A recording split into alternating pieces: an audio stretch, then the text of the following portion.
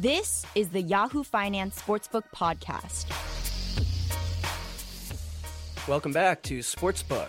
We are talking about the NBA, continuing the recent trend in our episodes. NFL is in the rearview mirror. We're talking about basketball, both NBA and college. March Madness, of course, the corruption probe continues, and we'll be checking in again soon with our friends at Yahoo Sports to talk about that. Last week, as our listeners know, we were lucky enough to have Draymond Green here in the building. Spoke to him about business off the court, and we're sticking with NBA this week as news keeps coming out regarding the Mavericks, among other storylines. Lots to talk about in the NBA, and it's a good time to take a look at NBA fantasy. Of course, earlier in the life of this podcast, we devoted a few episodes to talking about daily fantasy sports, specifically fantasy football. But we want to turn our attention to fantasy basketball. And the perfect guest to talk about this is our friend, Alex Rachlin. He is a NBA fantasy specialist, writes for a number of places, including RotoWire, DraftKings, and us, Yahoo. So we'll bring him in now. Hey, Alex. Hey, Dan. Thanks for having me. Hey, my pleasure. Let's start this way. You know, a few months back when we were mid-football season, I had in the then CEOs, I have to say then because Nigel Eccles has since left the company, but I had the CEOs of DraftKings and FanDuel in here in the same week. And one thing that surprised me, and maybe to hardcore fantasy guys like you, it wasn't a surprise, or maybe you knew this, you probably did, but I would bet most people don't realize this. Both of them told me that NBA fantasy is either already bigger by revenue or soon to surpass NFL in terms of entry fees, revenue generated. Now, that's, of course, for daily fantasy for DraftKings and FanDuel. I didn't realize that. Clearly, NBA fantasy is where the growth is going to come from for daily fantasy, not necessarily football. Yeah, NBA fantasy has really been picking up over the last decade or so. At RotoWire, I was talking to some of the head guys about this over the summer, and for a long time, it was sort of 60% football, 30% baseball, and all of the other sports combined sort of squeezed into that final 10%. And over the last several years, it's really basketball has caught up and passed baseball in terms of season-long leagues. And as you just said, in daily leagues, basketball is nipping right at the heels of the NFL. See, what's interesting to me about that is, correct me if I'm wrong, I feel like the average sports fan, and I'll use myself or even any of my friends in New York just anecdotally, who plays season-long fantasy football, season-long NBA is kind of a different proposition. I imagine that if you draft your roster before the season starts for NBA fantasy, and I'm talking just about season-long, I would think that that's the kind of game where you'd have to make changes more often. I mean, you don't know. There's a different starting five every night maybe, and maybe injuries more common. I just imagine it would have to be more involved than season-long football. It does, but there are different formats. So there are sort of two very popular formats. There are formats where you change your lineups every day, and in that case, yes, it's absolutely much more involved than fantasy football, although not quite as involved as fantasy baseball. Right.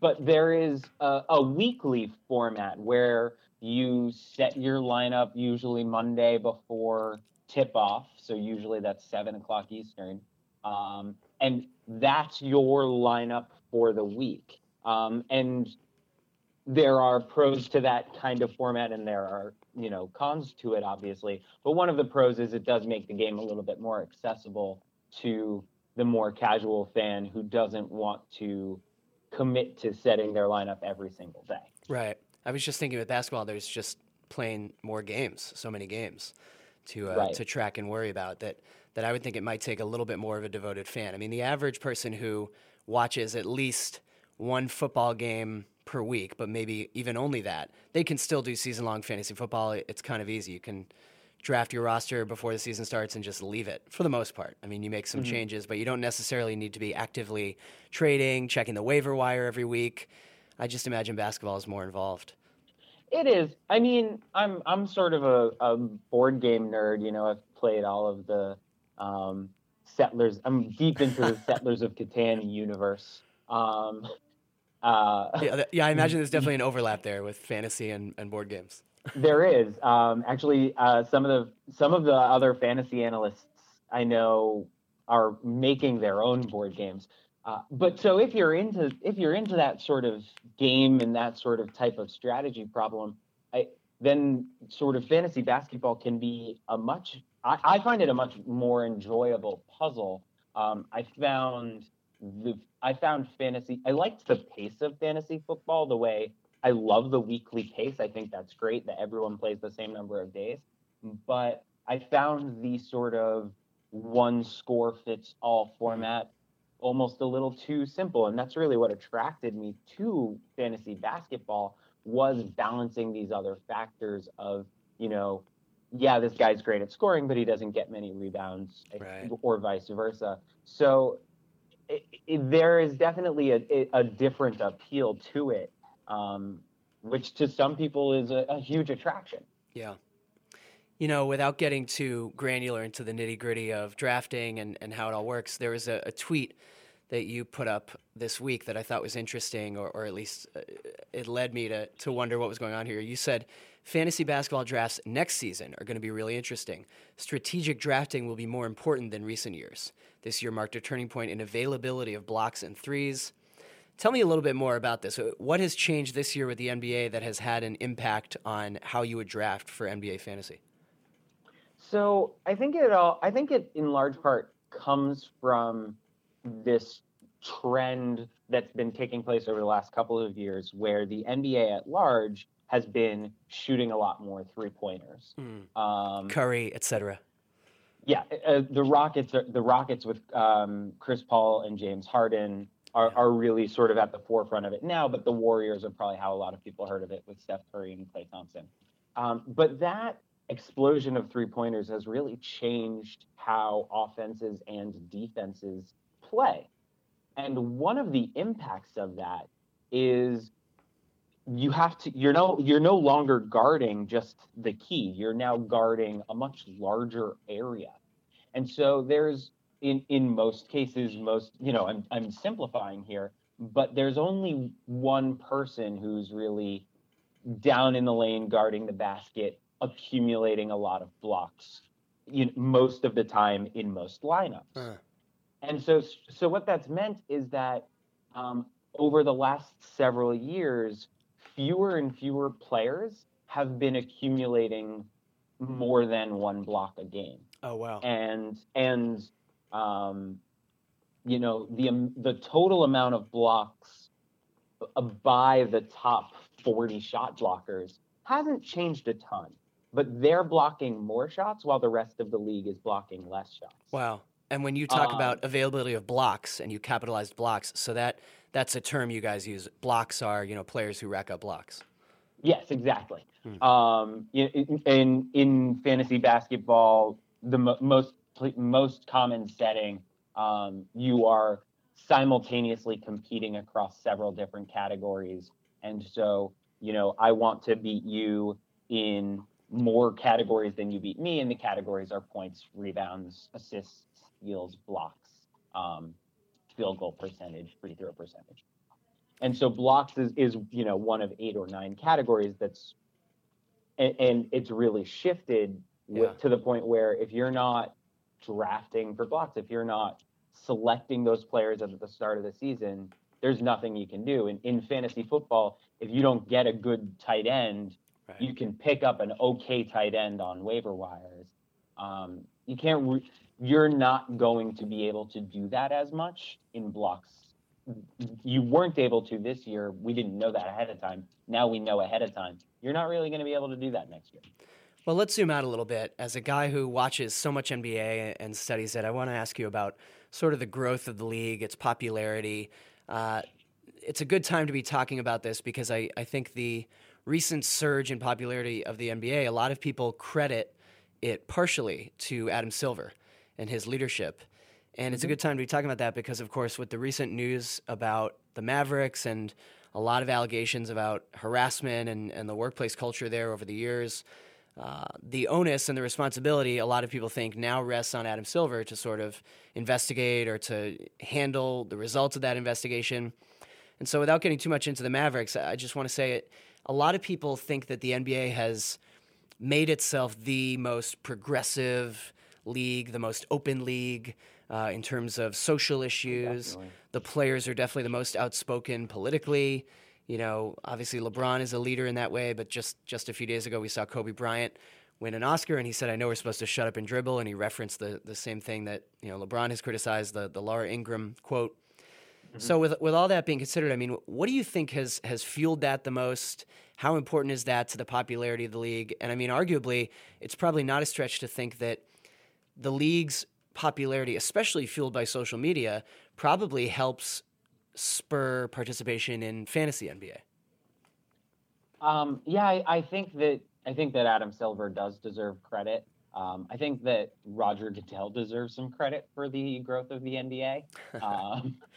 I think that some of the mismanagement of things in the NFL is really opening a window for the NBA to sort of swoop in and take some fans away, frankly. Right.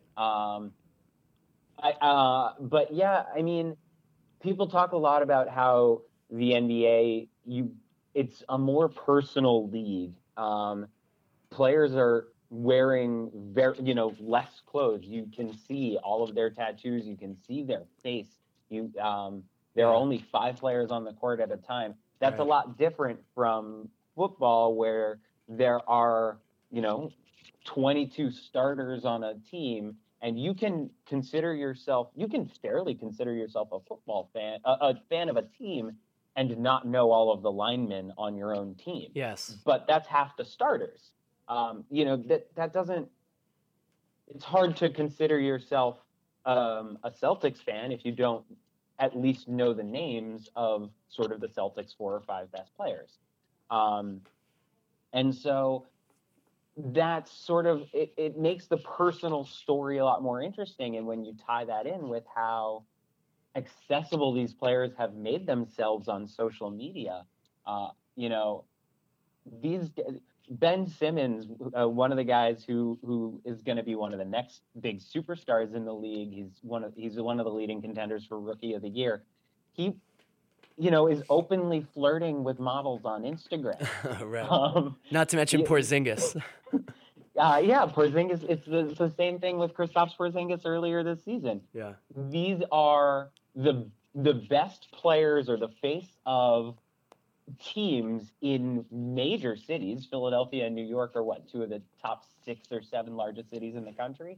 Yeah. And these stars are flirting with models with all of us able to see their attempt and how the models are responding. And it just sort of makes them feel a little bit more personal, which is fun. It's playful, NBA social media is a really enjoyable place to be. I spent a couple hours just laughing at soup jokes last week after one of the Cavs players got suspended for, quote, throwing soup at an assistant coach. Yeah, J.R. Smith, yeah.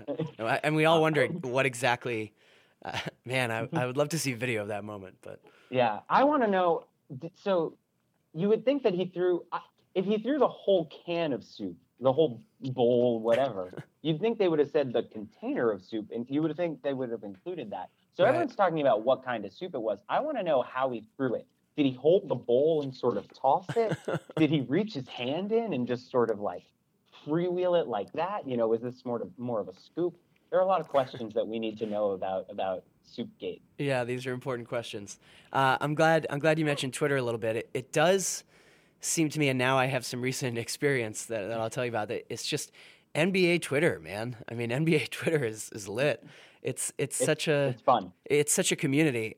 In the last few weeks, I saw this firsthand. There were 2 different instances where I tweeted something just quickly, nonchalantly, that I certainly didn't expect would be any big item, and in both cases they sort of went like mini viral, like more than 2,000 retweets, and both of them were things that I was just sharing something I saw apropos of nothing The first was I just happened to look at Instagram at my desk in the middle of the day, and it just happened that I saw a LeBron post like 1 minute after he posted it. And this was already a few weeks back, but it was right before he hit that career milestone of, was it 30,000 points? Yeah, that sounds right. Yeah, He and hit that a couple weeks ago. yeah, and he had posted a photo of himself when he was in high school, and he was congratulating himself. And so I took a screenshot. Yeah. Oh, yeah. Yeah, I took a screenshot and I tweeted and I just said, LeBron just posted to Instagram to congratulate LeBron on 30,000 points, which he hasn't actually hit yet. And the post was like, tonight you're going to hit a big milestone. I'm proud of you, King. And it just went nuts and went off. And I was like, whoa. And I just think it's proof. Well, now, and the second time was a few weeks back, SI managed to get a hold of Derrick Rose's endorsement deal contract with Adidas, which, I think the average person, you never think about Derrick Rose anymore. He sort of doesn't, he's really not one of the league's top stars, and yet he's still making so much money from this super long-term Adidas contract he signed. But it was an interesting story.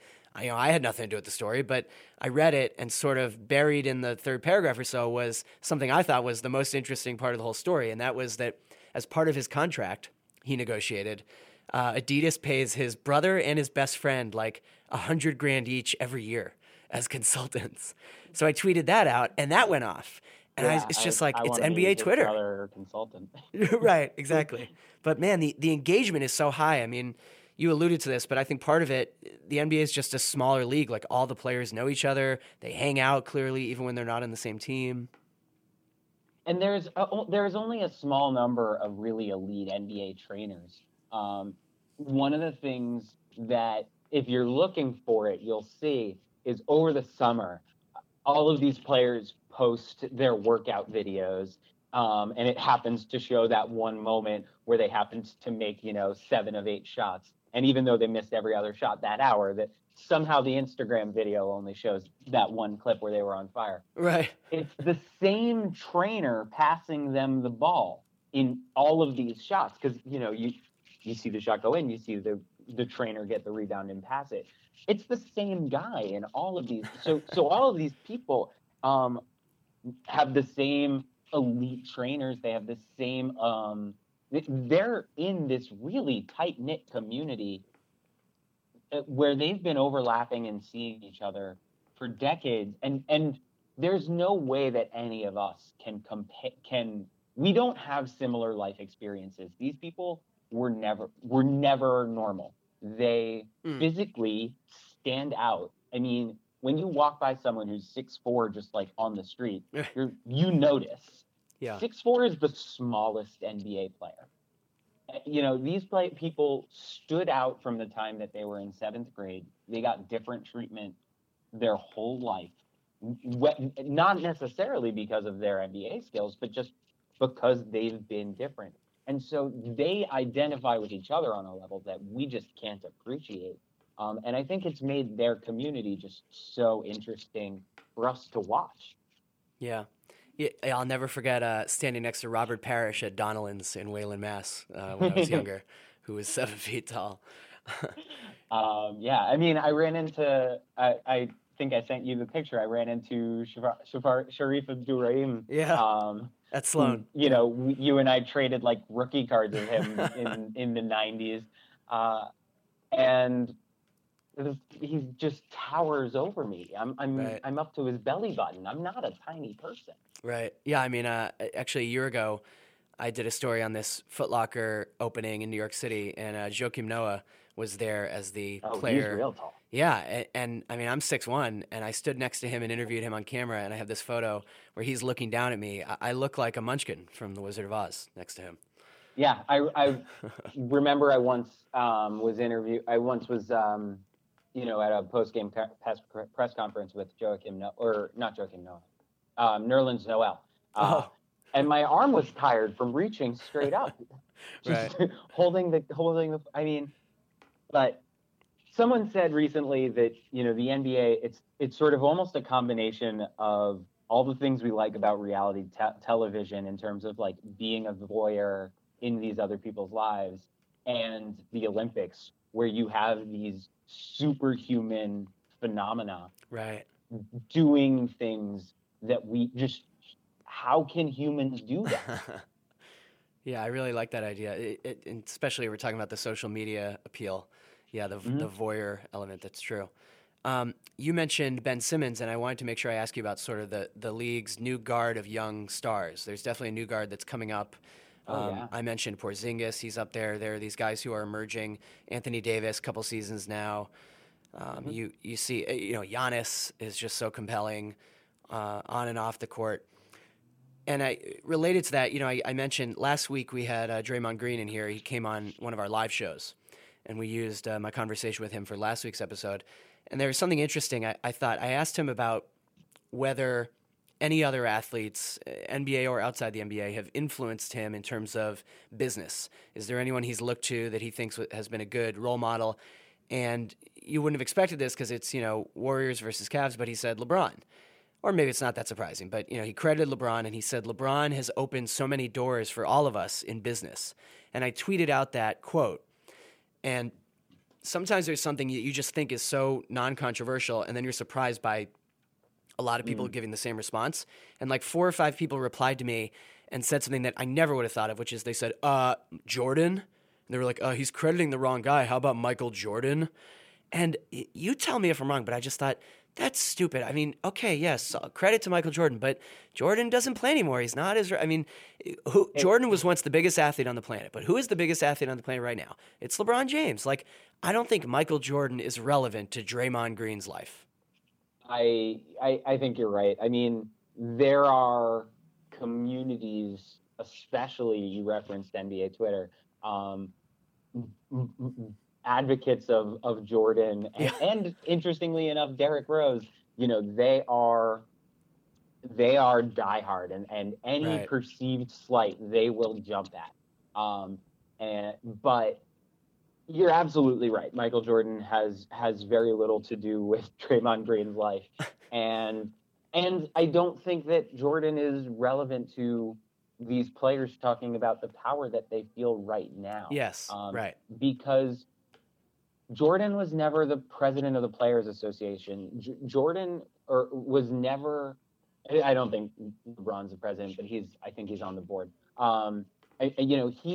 Jordan didn't take it upon himself to be an ambassador for the other players in the league the way that LeBron James has. And that's not front of mind to the casual fan. You only know that type of thing if you're looking for it.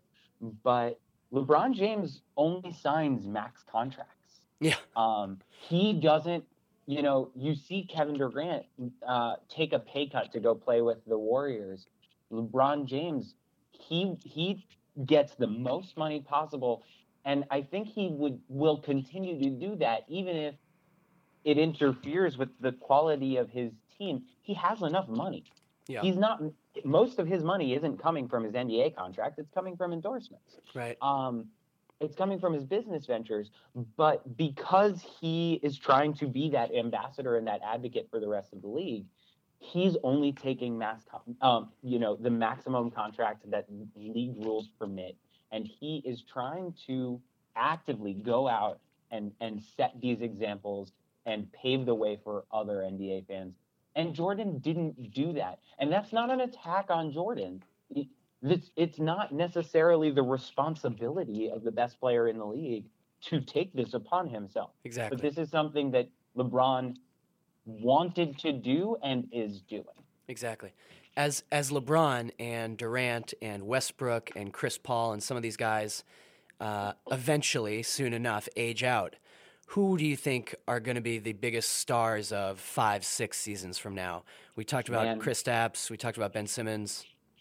Yeah, the NBA is in a great place right now in terms of just stars and star potential. So, you still have LeBron James as sort of the clear best. And there's 3 or 4 players who make a legitimate argument for who's second best.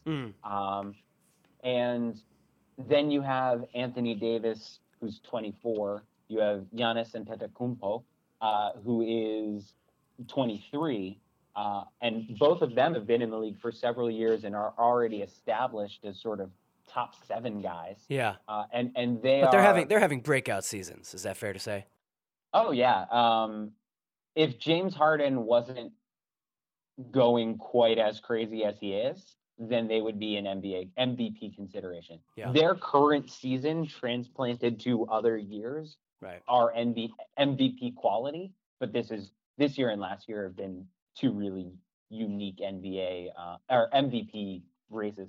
But then you have Ben Simmons coming up. You have Joel Embiid coming up. Both on you the have Sixers. Both on the Sixers. You have Donovan Mitchell, the rookie for the Utah Jazz, who looks like he could be a superstar. And the current draft class has 4 or 5 players who look like who are primed to be NBA superstars. You've got Ayton out of Arizona. I mean, these are people who you're going to be able to watch over the next couple of weeks in the tournament. Ayton out of Arizona, Bamba out of Texas. These guys are monsters compared to the rest of the NCAA, and they stand out. You blurrily open your eyes towards a TV screen with those guys on the court, and you can find them in seconds just because they tower over everyone. Bagley out of Duke is another one. So those guys have a ton of potential. The 2 Celtics wings, Jaylen Brown and Jason Tatum, could be sort of superstar level. It's a little too soon to say. Devin Booker on the Suns Booker. He had one of the 10 highest scoring games in NBA history last season. Right. Incredible. Yeah, I mean, so and all of these, every player I've mentioned is 24 or younger. Wow. I mean, these are guys who are years away from hitting their prime. Yeah, the future is very bright for this league. And as I mentioned earlier, after 2 seasons in a row in which most of the NFL news was negative, with the NBA, you see the very opposite effect. And so a good way to finish up is to bring it back to where we started in terms of fantasy. I mean, eventually, do you think that fantasy NBA can surpass fantasy football in terms of users, participation, all that? Yes, but it'll be hard. I think the problem is what we were talking about earlier, is that there are the fantasy NBA hasn't sort of found its sweet spot in terms of how to maximize the quality game strategy versus ease of use and ease of entry. And it needs to sort of get there. It needs to finalize that piece in order to really take over the NFL's market share in terms of fantasy. But I think that it can very much compete. It can very much get very close. And if the NFL falls back from its status as far and away the number 1 league, then that also opens the door. But I mean, you've done some good reporting on that. That day may come, but we're still a long way away from it. Yes, exactly. Absolutely. I always say in terms of daily fantasy, the rise of DraftKings and FanDuel, I feel a little bit, I believe they're still growing, but it has leveled off. And I think the reason is in maybe 2 years ago when they burst onto the scene and did a bunch of advertising, a lot of the hype was people said, this format can be bigger than season long. And now, boy, I don't know if that's really plausible anymore. I just think maybe the interest among the average sports fan isn't there to participate at that level and that frequency. But maybe the rise of NBA fantasy is what can bring new users in more than football. Yeah, I think at some point, for both football and for basketball, there will be better ways to watch these sports. There will be options that cater to fantasy players and people who are watching the sport with a fantasy interest. And as those options come available and come along, that will really do a lot to continue to grow and spread the market. Yeah, those things go hand in hand, definitely. The change in viewership options and the participation in fantasy, definitely. Well, we'll keep an eye on it. We'll keep watching it, and we'll have to check in with you soon enough to track those changes. Thanks, Alex. Yeah, thanks for having me. It was fun. Okay, that was Alex Rikleen, a fantasy NBA specialist. You can follow Alex on Twitter at Rikleen, Rikleen. And as we keep watching the NBA this season and the rise of young stars like we were just discussing, I think you're going to keep seeing sports business media, especially, compare the NBA to the NFL. In the NFL, the stories are mostly negative: declining viewership in primetime, difficulty of watching your team when it's an out-of-market game, various scandals on and off the field, rules problems, people complaining about bad matchups, and of course, hyper-recent news, Papa John's falling out as the official pizza of the NFL, being replaced by Pizza Hut, and just this week, Peyton Manning, the football face of Papa John's, unloading a bunch of his Papa John's franchises. So a lot of the storylines are negative. Then you look at the NBA and it's all, Adam Silver, he supports legalized sports betting and regulated sports betting. He's very progressive. The NBA fosters political and social commentary by its players. NBA Twitter is really compelling and the community is fascinating. So look for that trend to continue and look for people to keep comparing, even if it's not fair necessarily, the NBA to the NFL. So we'll keep monitoring that. Thanks for listening, and remember to rate, review, and subscribe to the Sportsbook podcast. We're easy to find. We're on all the platforms, and we'll be back next Thursday with more. Thanks. Goodbye.